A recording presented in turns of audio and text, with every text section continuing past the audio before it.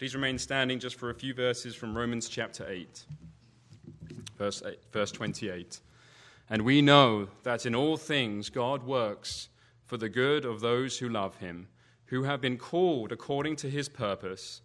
For those God foreknew, he also predestined to be conformed to the likeness of his Son, that he might be the firstborn among many brothers. And those he predestined, he also called. Those he called, he also justified. Those he justified, he also glorified.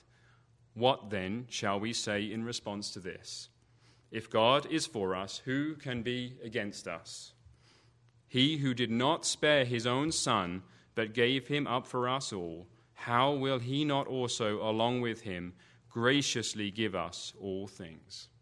Amen. Please be seated, and let's hear the preaching of God's word.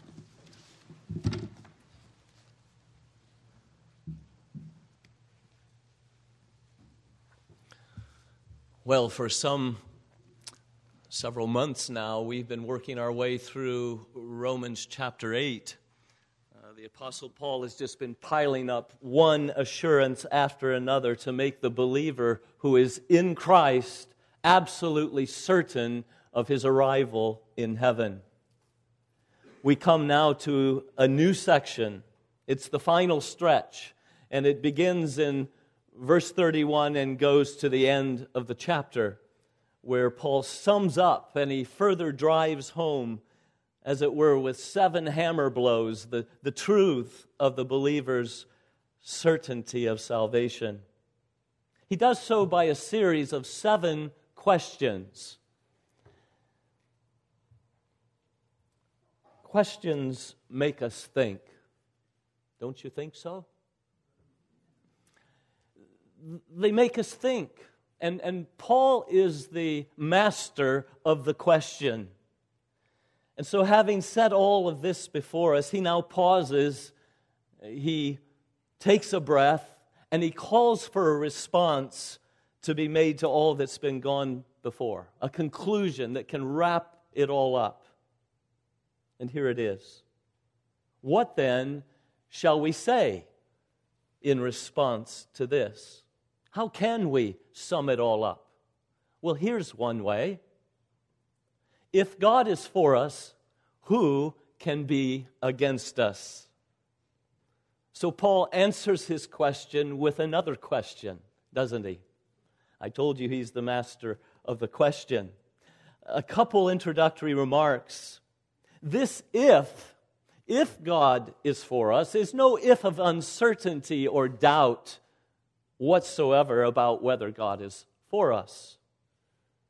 He's talking to those who are in Christ. Of course he's for us. And this if is more, if as I have shown, if as God is indeed for us, then who can be against us? It carries the idea of since God is for us, who can be against us? So that's the first thing that we need to get out of our mind. In this chapter of absolute certainties, Paul's not now retrogressing to some uncertainty, an iffy thing.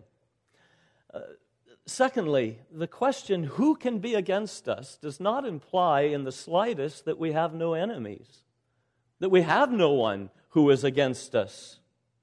If God's for us, well, who could be against us? There's none. Nothing is further from the truth. The Christian has great enemies and has them precisely because they are in Christ. They're against us, and the rest of this chapter will mention not a few of them. Consider 3 of them briefly. First of all, Satan is against us. He's a real person. He's a real being. We used to be his slaves. Used to be our master, and we did his will, which was to sin against God. But we were set free from his dominion of darkness. We renounced him, and we now gladly serve a new master, even Jesus, whom he hates even more than us. And that means all of Satan's hatred and spite is against us. All of his power and cunning and skill and experience with temptation, all of his demons are arrayed against us. We have the target on our chest. that Satan is aiming for. Indeed, as Paul reminds us, our battle is not against flesh and blood, mere people, but it's against spiritual wickedness in high places. All the forces of hell are aroused to keep us out of heaven. Secondly, the world is against us, the world of unbelievers, of which Satan is said to be the ruler, the god of this age. And so this world stands united in its hatred against Christ and its people. Jesus said in John 15, if you belonged to the world, it would love you as its own. As it is, though, you do not belong to the world, but I have chosen you out of the world. That is why the world hates you. So we once were one of them, but through grace we have now been saved out from them. We've renounced the world, its ways, its values, its pleasures, its thoughts, and its friendship. For whoever would be the friend of this world is the enemy of God. So we're now outsiders to the world. We don't belong. We're out of step. And we're standing in the way of their progress, to every man doing what is right in his own eyes and everyone else applauding and approving of what they're doing in their own eyes. And we resist. And we say no. And we will not approve, and we will not applaud. We will not take part. And our very lives of Christ-likeness and holiness and commitment to divine commandments are a point of conviction and rebuke of their wickedness. Yes, the world is against us, and the gloves are coming off. And then there's our own indwelling sin. Indwelling, meaning living in us. That too is against us. We have a traitor within, a traitor who agrees with everything that the devil and the world is offering to us.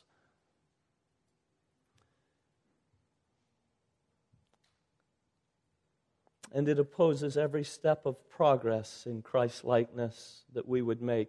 So with then this powerful trinity of evil that is against us, the world, the flesh, and the devil, it's nothing short of a wonder that any of us make it safely home to heaven. The reason has nothing to do with some dream that there's none who are against us. It has everything to do with who is for us. So in saying if God is for us, who can be against us? Our text is not doubting whether God is for us, neither is it doubting whether anyone is against us. Rather, what it is saying is that it doesn't really matter who is against us so long as God is for us. And as long as He's for us, then come hell and high water, we are secure in Him. So a group of second grade boys are on the basketball court at recess, and they're choosing up sides, and the teacher's included, and his name happens to be Michael Jordan in his prime.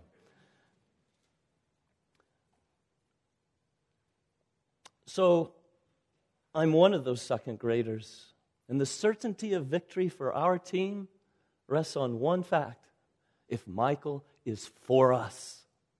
If he's on our side and for us, then it doesn't matter who's against us. You can throw in all the second graders, the third, fourth, fifth, all the whole school. If Michael's for us, it doesn't matter who is against us. We're going to win. Game over. That's the kind of thing that is being said here. The all-important thing is having the true and living God for us. And if He is, then the opposition is a non-issue, however many may be arrayed against us. Now that's the certain conclusion then that Paul uses to recap everything that he said up to this point. If God is for us, who can be against us? Now all of biblical history bears out this conclusion.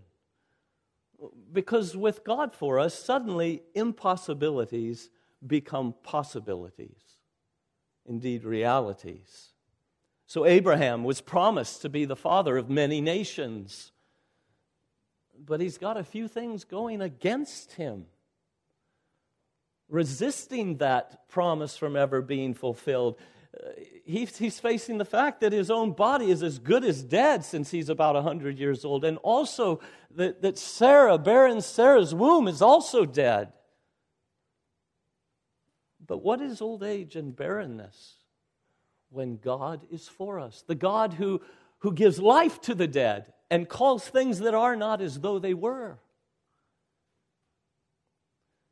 And so though it was impossible with man, a son was born to them, from whom came the Savior. And a whole generation of nations who, through Christ, have become a part of the people of God. There's the teenage boy David with his slingshot, and against him is this giant, seasoned warrior, Goliath, armed to the teeth. And if ever there was a formidable foe, someone against another, it was Goliath. To human eyes, it was suicide for David that day. But David knew something that the rest of the two armies and Goliath failed to see. You come against me with sword, spear, and javelin, but I come against you in the name of the Lord Almighty, whom you have defied. This day the Lord will hand you over to me, and I'll strike you down and cut off your head. And all those gathered here will know that it's not by sword or spear that the Lord saves, for the battle is the Lord's, and He will give all of you into our hands. And the rest is history and confirmation of Romans 8:31, that if God is for us, it doesn't matter who is against us. We heard it last Sunday from this pulpit, didn't we? The brutal and undefeated Assyrian army that was on a roll and just putting notches in their belt. One nation after another comes to the doorstep of Judah, and they're ready to put another notch in their belt. And there was everything in their experience and numbers to say, yes, this is going to go like the last nations went. But for one thing, and that is who was for Israel. It was God. The God who holds in His hands the life and breath of every human being. And so in one night, He just withheld the breath of 185,000 Assyrian soldiers. And when the army woke up in the morning and found all of them dead, they ran back home with their tail between their legs. Again, if God is for us, who can be against us? There are dozens of such historical accounts in the Bible. Indeed, the Bible can be said to just be an illustration of our text this morning.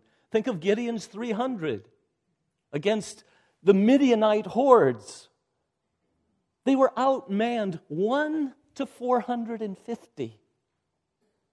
I think we get 330 in here is probably what we'll get during the General Assembly if everybody's packed tight. But put another 120 people in here, and then you be responsible to kill all of them without yourself being killed. 1 to 450. But that is what happened, wasn't it? Because the Lord was for Gideon and his 300. You see, the lesson is simple. If God is for you, you can't lose. But if He's against you, you can't win. There were times when God killed more of Israel's enemies with hailstones that He threw down on them than the Israelites did with their swords. You see, He has all creation at His beck and call. How was it that Pharaoh's great chariot corps was destroyed by a bunch of Israelite slaves just recently released? It was water that God controls and opened up and then swallowed His enemies. You see, if He's for you, then who can be against you? When God is for you, 5 loaves and 2 fishes can feed 5,000 men plus women and children. What's the odds of a virgin giving birth to a son as a virgin? There was a whole lot of science against the Virgin Mary. all things were against her ever bearing a son. But with God with you, all things are possible. There was Christ-hating Saul of Tarsus breathing out slaughter against the church. He's got the blood of Stephen at his feet, as it were, and he's going out to get more. Oh no. We've got the powerhouse working against us. We're just a few people, this church, this infant church. What's going to happen? But the Lord was with them and for them. And he says, well, I'll just save this Saul of Tarsus and make him a master builder in my church. If God is for you, who can be against you? So these examples from history are just underscoring this truth, you see. He, the Lord, who is for you, is the great difference maker. So what does it mean then to have God for you? Well, it means He's no longer against you. You're no longer His enemy. He is now for you. You're reconciled to Him. It means He's your friend and not your foe. It means He seeks your good and not your ill. He's out to help you, not to harm you. He's determined to bless you and not to curse you. He's on your side. He's in your corner. He's got your back. He's for you. He's for you in life. He's for you in death. He's for you in every circumstance you can ever find yourself in time and eternity. He's for you in joy. He's for you in sorrow. He's for you in gain. He's for you in loss. He's for you in health. He's for you in disease. He's for you in strength. He's for you in sickness. He's for you in temptation.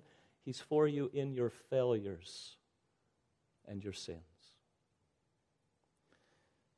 I say it's a heaven on earth to know that in every situation that we find ourselves in, that the living and true God is for us. He's for us.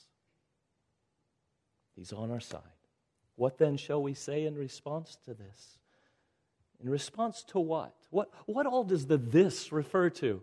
And here commentators disagree, and some say, well, it's verse 28 to 30, the passage that was read for us, that in response to that, what shall we say? Some would say, no, you need to go all the way back to Romans 8, verse 1, and what shall we say in response to all that Paul has said in verse 8, or chapter 8? And others say, oh, you're not going back far enough. You need to go all the way back to Romans 1:1, and all that God has said through Paul in the whole book of Romans so far.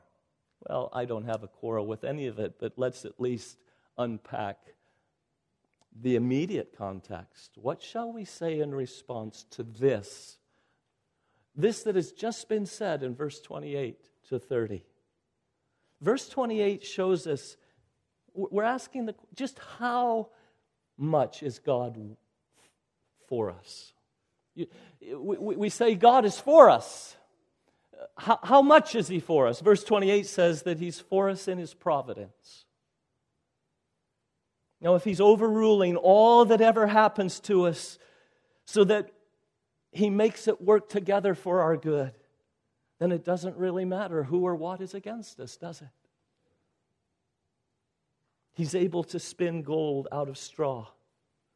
Kids, you know what I mean? You've heard of the story of Rumpelstiltskin, that funny little man. He had a whole pile of straw in the room, and every night he was able to spin that straw into gold.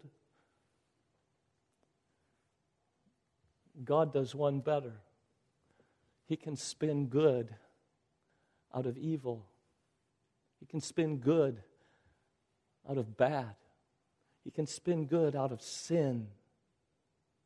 Indeed, He works all things together for good to them that love God, to them that are called according to His purpose. So, believer, all the wheels of providence are turning for you.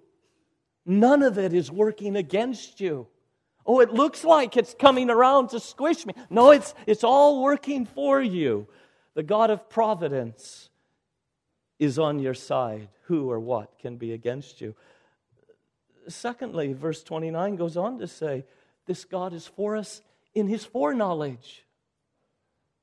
That is, if God has chosen to set His love upon you before time began, if He's chosen to enter into a relationship with you where He knows you and you know Him, He's your God, you're His child.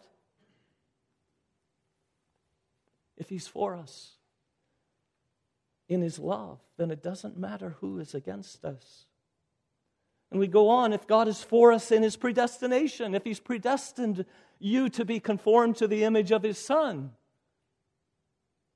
if that's your glorious destiny to which you'll assuredly arrive one day, if God Almighty has set your destiny, who can be against you? It's the same God who's for us in His calling. If He's effectually called us to Jesus Christ, He's enabled us to come, drawn us to come to Him, so that we actually answered the call, come to me, and came and rested our soul's salvation on this Jesus, and we're joined to Him by faith, then what does it matter who is against us? He who began the good work in us, when He called us, will finish it, complete it until the day of Christ Jesus. And then if God is for us in His justification, if our sins have all been paid for by Christ's atoning death, and all His righteousness has been credited to my account, so that the judge of heaven brings down the gavel and announces the verdict, there's no more any condemnation for him. I declare him righteous in the sight of God, in the sight of my law. Then who can be against us? Indeed, that's what he's going to say later in verses 33 and 34. Who can raise a charge against those whom God has justified and Christ has died for? And if God is for us in glorification, for salvation is not complete until I am home in heaven with Christ in a state of glory, seeing and sharing in the glory of Christ, made sinless at last, then who can ever be against me and stopping me from getting there? More happy but not more secure, the glorified spirits in heaven, because no one or nothing can keep me from being glorified too. So the whole argument has been this. If God has called us according to His purpose, verse 28, and His good purpose for us is to get us all the way home to heaven, glorified at last, then who can frustrate that purpose? Who can thwart that plan? Who can there possibly be to overthrow what our omnipotent God is determined to do? Just how for us is He? Well, He's for us in His foreknowledge, in His predestination, in His calling, in His justification, in His glorification. Who then can be against us? But there's even more to unpack in this sense of what does it mean for God to be for us? It means that He's for us in all His attributes. In the entirety of His being, all that He is for us in all that we need. A perfect match. All that He is for me, who is so needy of Him. So He's for us in His wisdom. I was born yesterday. I don't know my way through this world. I don't know what's best for me. But He who has perfect knowledge, infinite wisdom, who knows what is best for me and has chosen the way that is best for me. That's working for me. His wisdom works for me. And His power to bring about that which He, in wisdom, knows is best for me. It's not like He just knows what's best but doesn't have any power to bring it about. No, He has almighty power, and that power is at work to bring about His best plan for me. He's God Most High, and therefore He will fulfill His purpose for me. Who is there to thwart Him? There's none equal to Him. There's none even close to Him, who just speaks and things that exist not come into existence. He's for us in His faithfulness. He's for us in His love and goodness, His righteousness, His holiness, His justice. It's all for us. His grace and mercy and sympathy, all working for us. That is, for us who are in Christ, there is absolutely nothing in God that is against us. All that He is working for us. Then who can be against us? But there's more. We could also say that all three persons of this one God are for us. If God is for us, it means that the Father is for us. We're going to see in the next verse, next week, Lord willing, that He's so for us that when we needed a Savior, He did not spare His own Son, but gave Him up for us. For us. He's for us. And Calvary screams, John, He's for you. He screams your name. He's for you. He gave His Son for you. He put our sins on His own Son and poured out His wrath on Him that He might have mercy on us. He condemned sin in the flesh of Jesus that He might pronounce the verdict of no condemnation for those of us who are in Christ Jesus. He's adopted us into His family.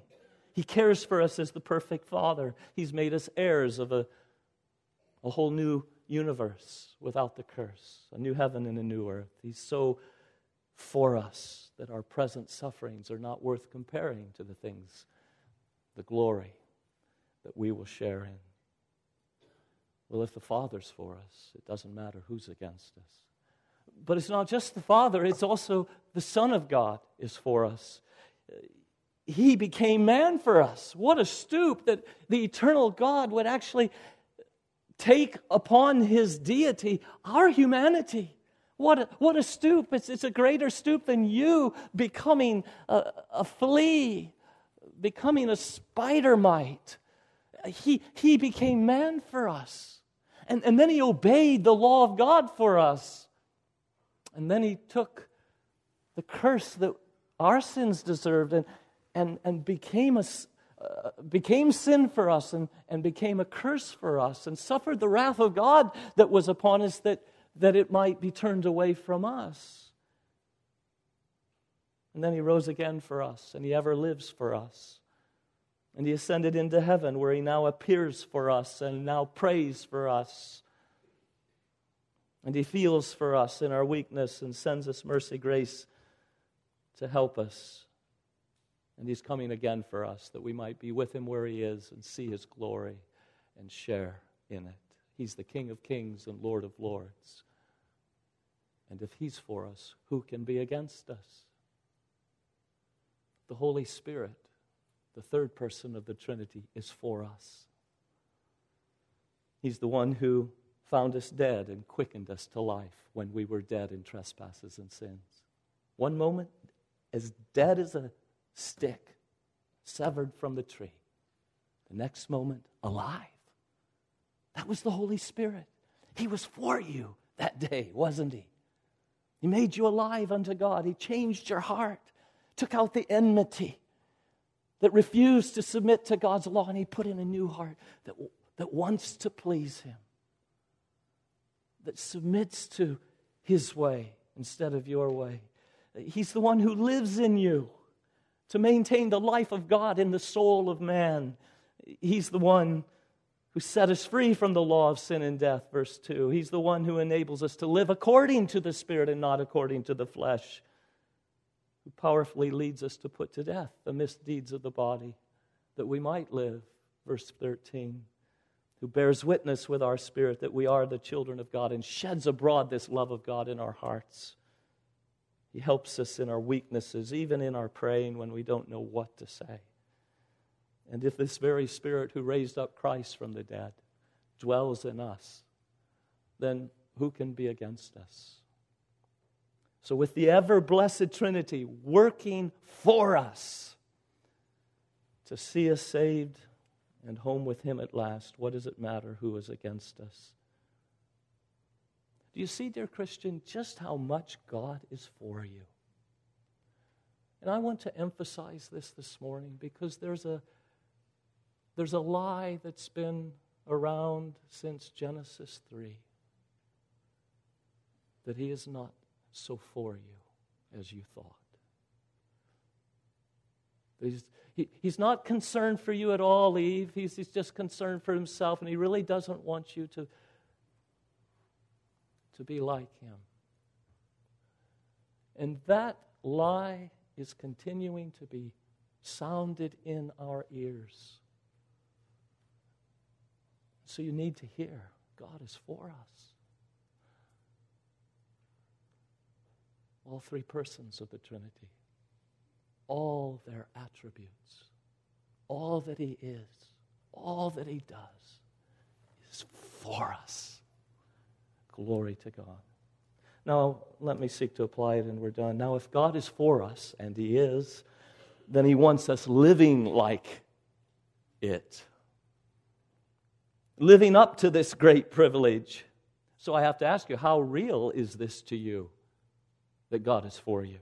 Do you wake up to a new day, savoring the fact that God the Father, Son, and Holy Spirit are for me today?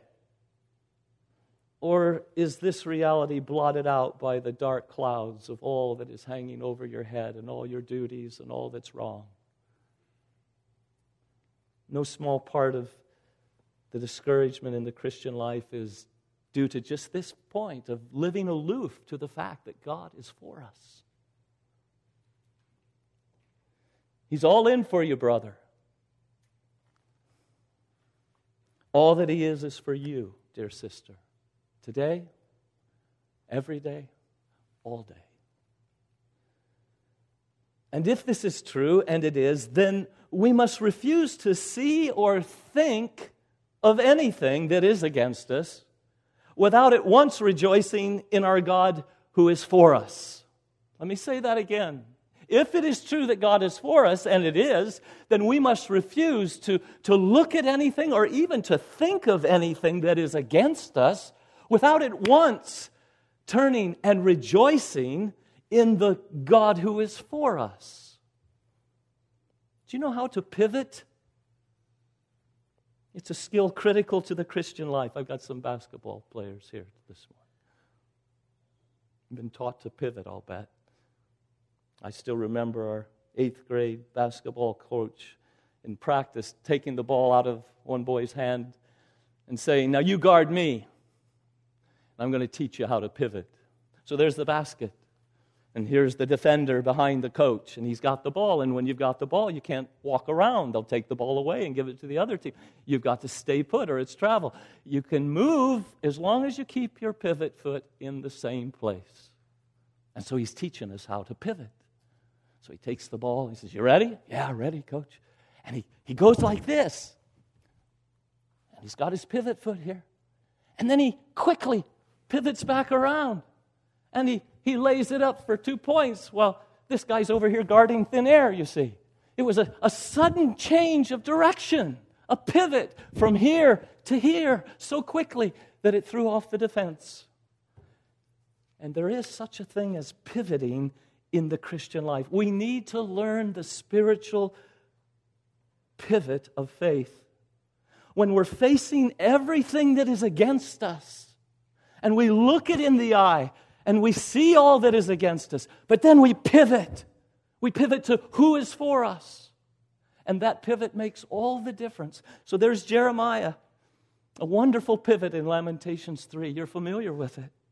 Jerusalem is under Babylonian siege. They've cut off all inflow of water and food, and there's no food coming in, and there's no end to the siege. Starving people, dead bodies piled up in the streets of Jerusalem.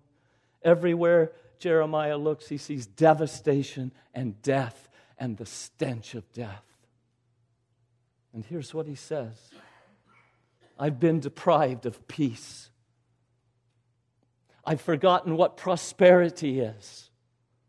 My splendor is gone, and all that I had hoped for from the Lord. I remember my affliction and my wandering, the bitterness and the gall. I well remember them, and my soul is downcast. Yet Yet, this I call to remembrance, and therefore I have hope that we are not destroyed. The great love of the Lord, His compassions never fail. They're new every morning. Great is your faithfulness. You see the pivot from what it was against Him to who was for Him. This God of great love and faithfulness and compassion, new mercies every day. There's Habakkuk. He also had a few things going against him.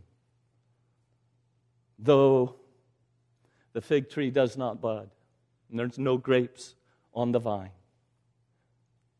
Though the olive crop fails, and the fields produce no food, and though there are no sheep in the pen and no cattle in the stall, yet I will rejoice in the Lord. Yet I will be joyful in God my Savior. The sovereign Lord is my strength. He makes my feet like the feet of a deer so I can go on the heights. He goes from the depths of despair as he looks at all that's against him. But the pivot of faith takes him from who is against him to who's for him. And what a difference a pivot makes. You're meant to pivot from what and who is against you to who is for you.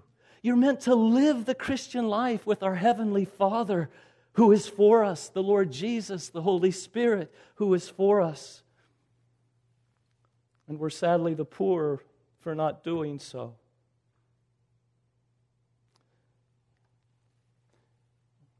Nobody pivots perfectly. Not Jeremiah, not Habakkuk, and certainly not Jacob. You remember Jacob. He's got 12 sons, and there's famine in the land, and they're running out of food.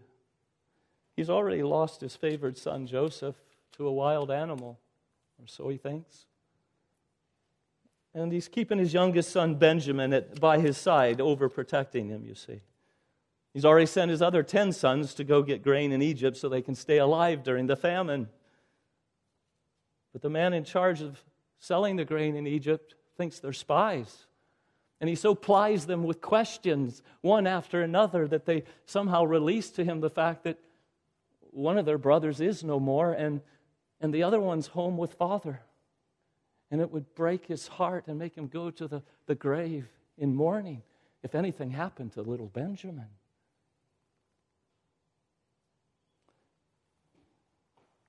Of course, that man was Joseph, their brother, but they didn't recognize him. And so he binds and keeps Simeon, one of the brothers, there with him and says, you go back and you bring back little Benjamin. And if he comes with you, I will know you're not lying to me, that you're not spies. But if you don't come back, you don't get Simeon and you don't get grain. And so they return home and they tell their father, Jacob, the man there that's selling the grain told us we can't buy anymore unless we bring Benjamin back with us. And Jacob was at his wit's end. And he said to his sons, he's over here now, you see. He's looking at what's against him. You have deprived me of my children. Joseph is no more. Simeon is no more. And now you want to take Benjamin. Everything is against me. Aren't you glad that's in the Bible? Because some of you, even this morning, might be feeling everything is against me. You're not alone. We've all felt that way at different points. And poor Jacob, he's stuck there, you see. We don't see the pivot. Everything seems to be... No, you and I, the reader, as we're reading Genesis 42, want to shout to him, oh, Jacob, it's not at all what it seems. It's not at all what it looks like, Jacob.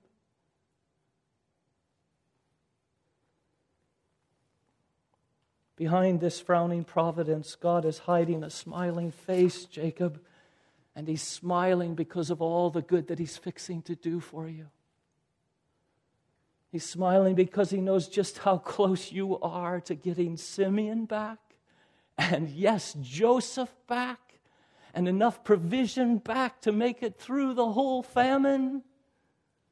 And poor Jacob, with everything against him, failing to pivot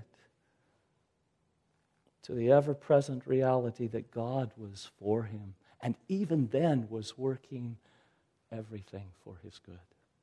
Oh, what peace we often forfeit. Oh, what needless pain we bear. Yes, when we forget that God is always and ever for us. Some of you have had a difficult year. You have had a lot of bad stuff thrown your way this year. Hard things, difficult things. And you may be feeling that everything is against you. I want to say, child of God, it's your birthright. It belongs to you. It was bought with blood. It was bought by a father who gave up his son that you might wake up every morning and say that the God who created the universe and upholds every atom of it is for me today. Everything about him, every atom, not a thing in him is against me, but for me. He's pulling for me. He's helping me. He's on my side. So who and what can be against me? Why is it that the things that are against us seem to hide and overshadow the one who is for us? Isn't that strange that seems to happen? Why isn't it that we just don't find ourselves naturally bubbling over about who's for us such that we forget about who's against us? Why is it the other way? Well, for one thing, what's against us is seen and felt. They're not pretended. They're real problems. And the Bible faces them head on. We don't live with our head in the sand. Whereas the God who is for us is unseen. So this is by sight and this is by faith. And that's why this so often seems to blind us to who's for us. And so we need to learn the pivot of faith from sight to faith, from what we see is against us to what we by faith know and who by faith we know is for us.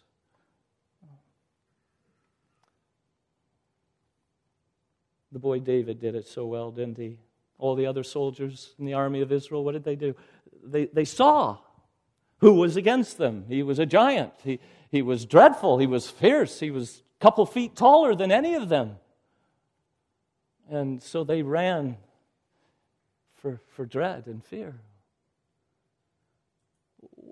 Why didn't David run? He was looking at the same giant. He heard the same threats of the giant that the other Israelite soldiers heard. But David saw something that shrunk Goliath and brought him down, way down. What was it? It was by faith in the one who was for him. He knew that God that was for him. He had tested that God. He had seen that God work for him. When a bear came and stole away one of his little lambs, he went after him and killed the bear. And another time a lion, and David knows that the God who helped me kill the bear and the lion, this giant is nothing to him. So we pivot from sight to faith. We refuse to see anything in this world that's against us without factoring in the unseen God. But then, secondly, realize that your comfort, your peace, your joy, that God is for you, will rise no higher than your knowledge of that God. Who is the one that's for you? Well, if you have a little bit of knowledge of him, you might get a little bit of joy and peace and comfort from knowing that he's with you. Oh, but if you know that he's infinite, eternal, unchangeable, omniscient, omnipotent, everywhere present, all wise, good, faithful, well then having Him for you will mean a whole lot more. So you see, our enjoyment of the God who's for us depends on how well we know Him. Oh, let's meditate on His attributes. Let's personalize them. Let's praise Him for all that He is for us. That He's the God of unthwartable purposes for you. He's the God who loved you before time, predestined you for glory, called you to His Son, justified and declared you righteous, and is going to glorify you. So that you can say, I know.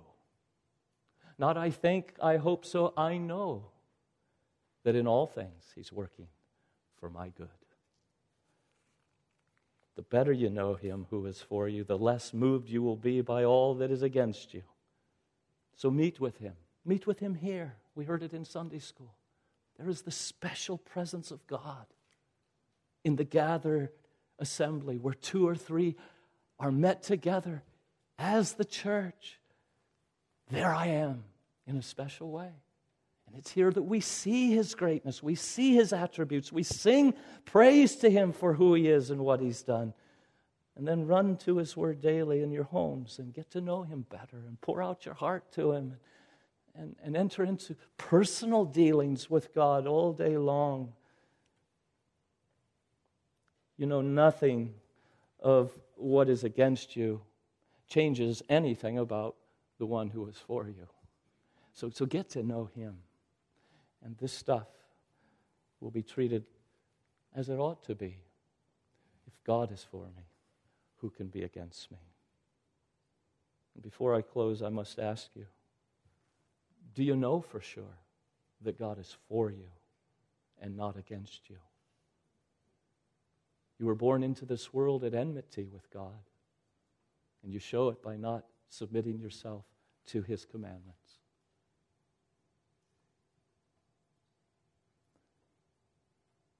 Children, hear me. Your parents may be for you. Your friends may be for you. Everybody in this church may be for you. But that will mean nothing to you in the day when you stand alone before your Maker and God the Judge. The all-important question will be, is He for you? You see, if God before you is for you, then it doesn't matter who's against you. But the converse is also true. If God is against you, it doesn't matter who is for you. That was seen on the battlefields of the Old Testament. That will one day again be seen in the day of judgment. If God is against you, if your sins have not been washed away in the blood of Jesus, if they remain against Him, He is against you. All of His justice is against you. All of His omniscience and knowing everything is against you. His power, His wrath, His righteousness, it's all against you. Now here's the wonderful thing about our God, that though He is against you, He loves you and invites you to come to Jesus Christ and become His friend instead of His foe. He urges you to be reconciled to Him. Stop fighting against me. Put down your weapons. Surrender in faith and repentance. Renounce your old way of living for yourself. Ignore Christ no longer. Come to Him, and He will receive you. And He will be for you. And you will know the joy of living every day knowing that God is for you. That His wrath and justice was poured out on His Son that He might now be for you. Have you come to Him? Are you sure that you are in Christ? Then what a way to live, and what a God to live that life with. A God who is with you, a God who is for you. We're going to sing in closing that this God is more than enough for me. And I want you who are lost to hear that for you. There is everything in Jesus that you need. Come to Him and enjoy it. Come to Him and cry for His mercy, and He'll save you. And believers, as we sing this song, I want you to bring all that is against you to this God that we're singing of, and to realize that whatever is against you, there is more than enough in Him who is for us. Well, let's sing it. Let's stand. It's more than enough for me. We'll sing it through twice.